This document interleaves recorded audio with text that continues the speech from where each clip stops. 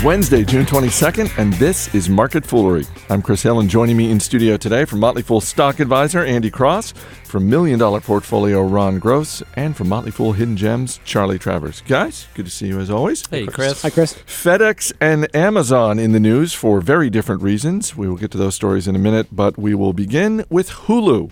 The Wall Street Journal is reporting that the internet video website is weighing whether to sell itself after being approached with an unsolicited offer.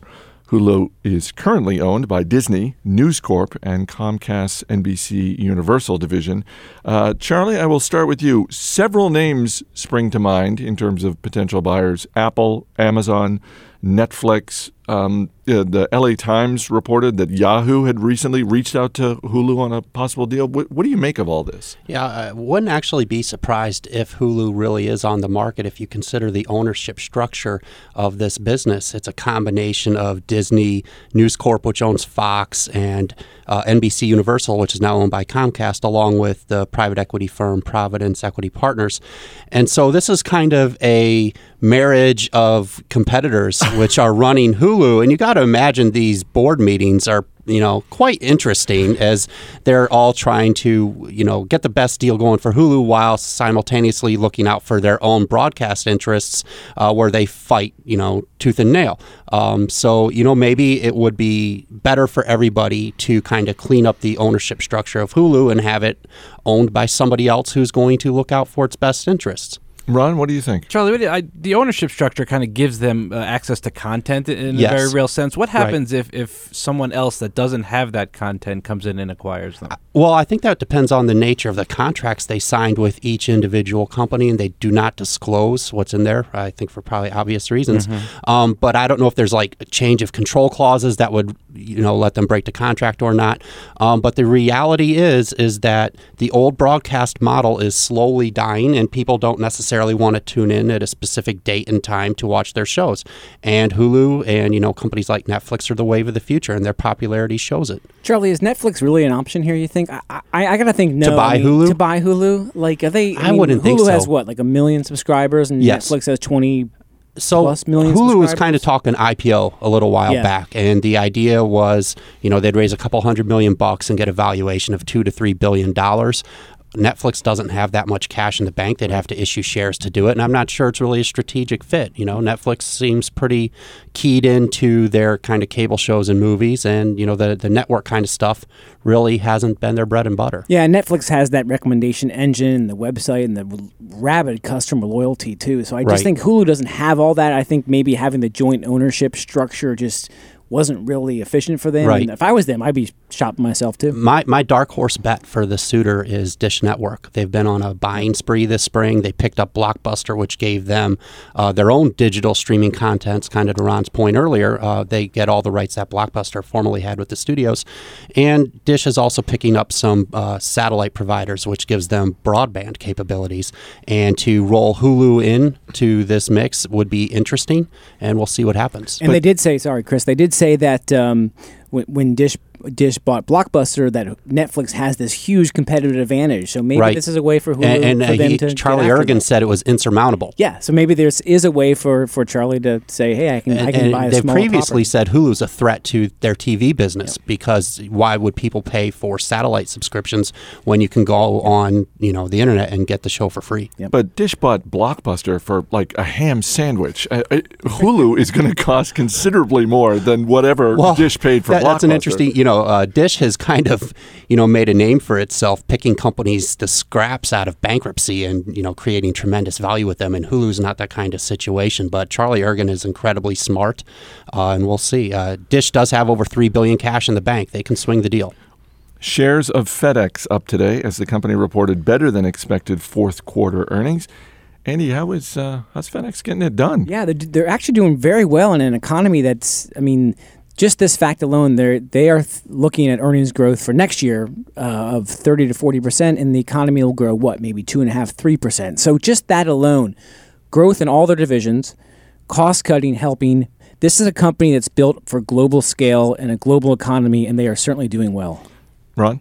Yeah, from a bellwether perspective, I would have liked to see a little bit more domestic strength. This was pretty strong from an international perspective.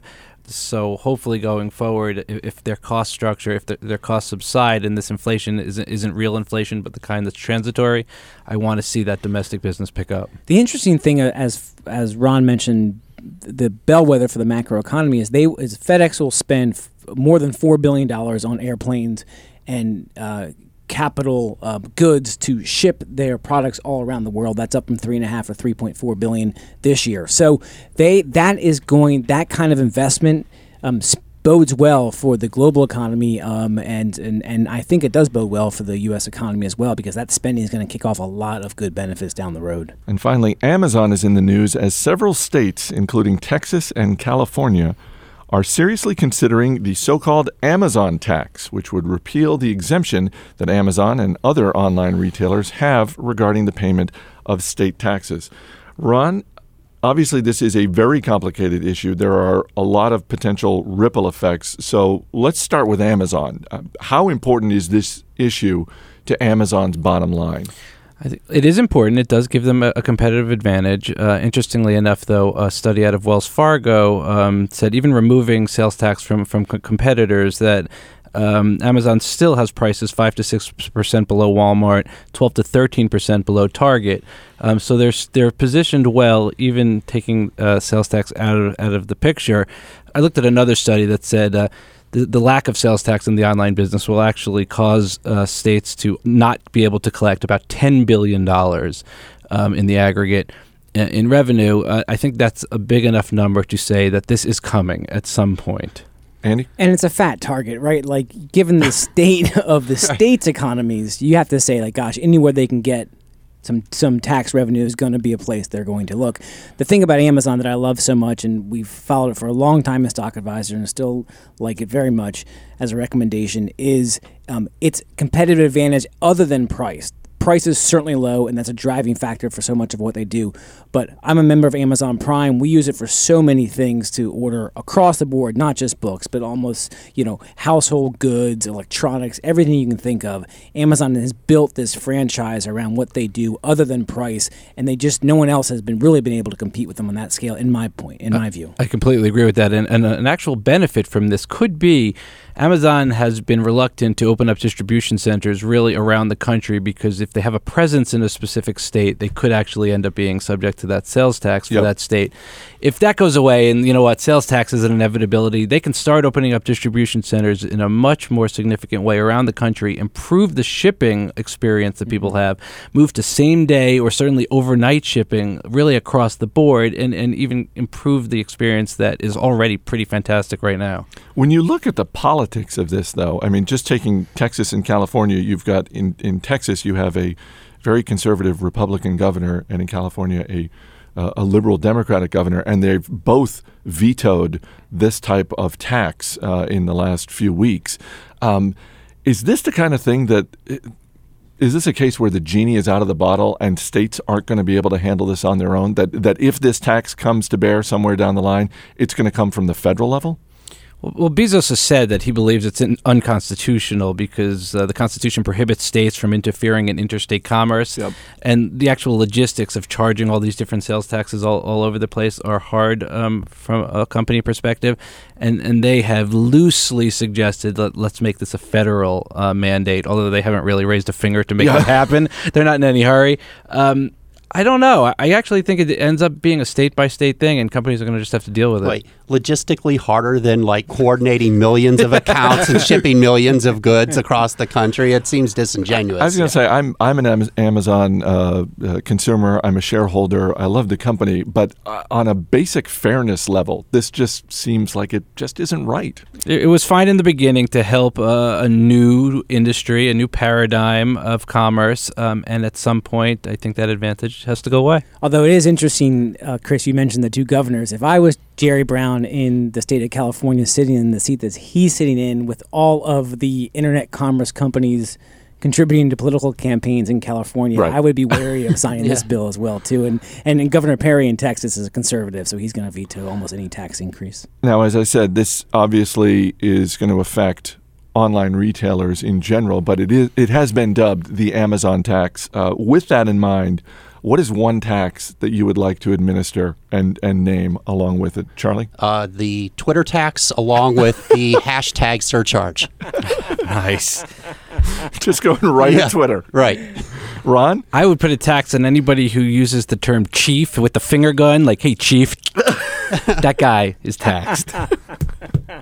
Are you getting that a lot around the office? Getting it enough. Wow. I just did it to Ron the other day. Chief, what's up? Chris, I'm a Metro rider here in the D.C. area, and I will go with gum smacking inside the Metro car is just the most annoying thing I can think of. Especially the Metro car is very quiet, except for someone chomping on a piece of gum. I'm going to go with, since both the NFL and the NBA are having labor disputes, which I always look at pro sports labor disputes as millionaires versus billionaires. Anytime there's a work stoppage, all of them. Tax on all of them, and I don't know, take the money and fund public parks or something like that.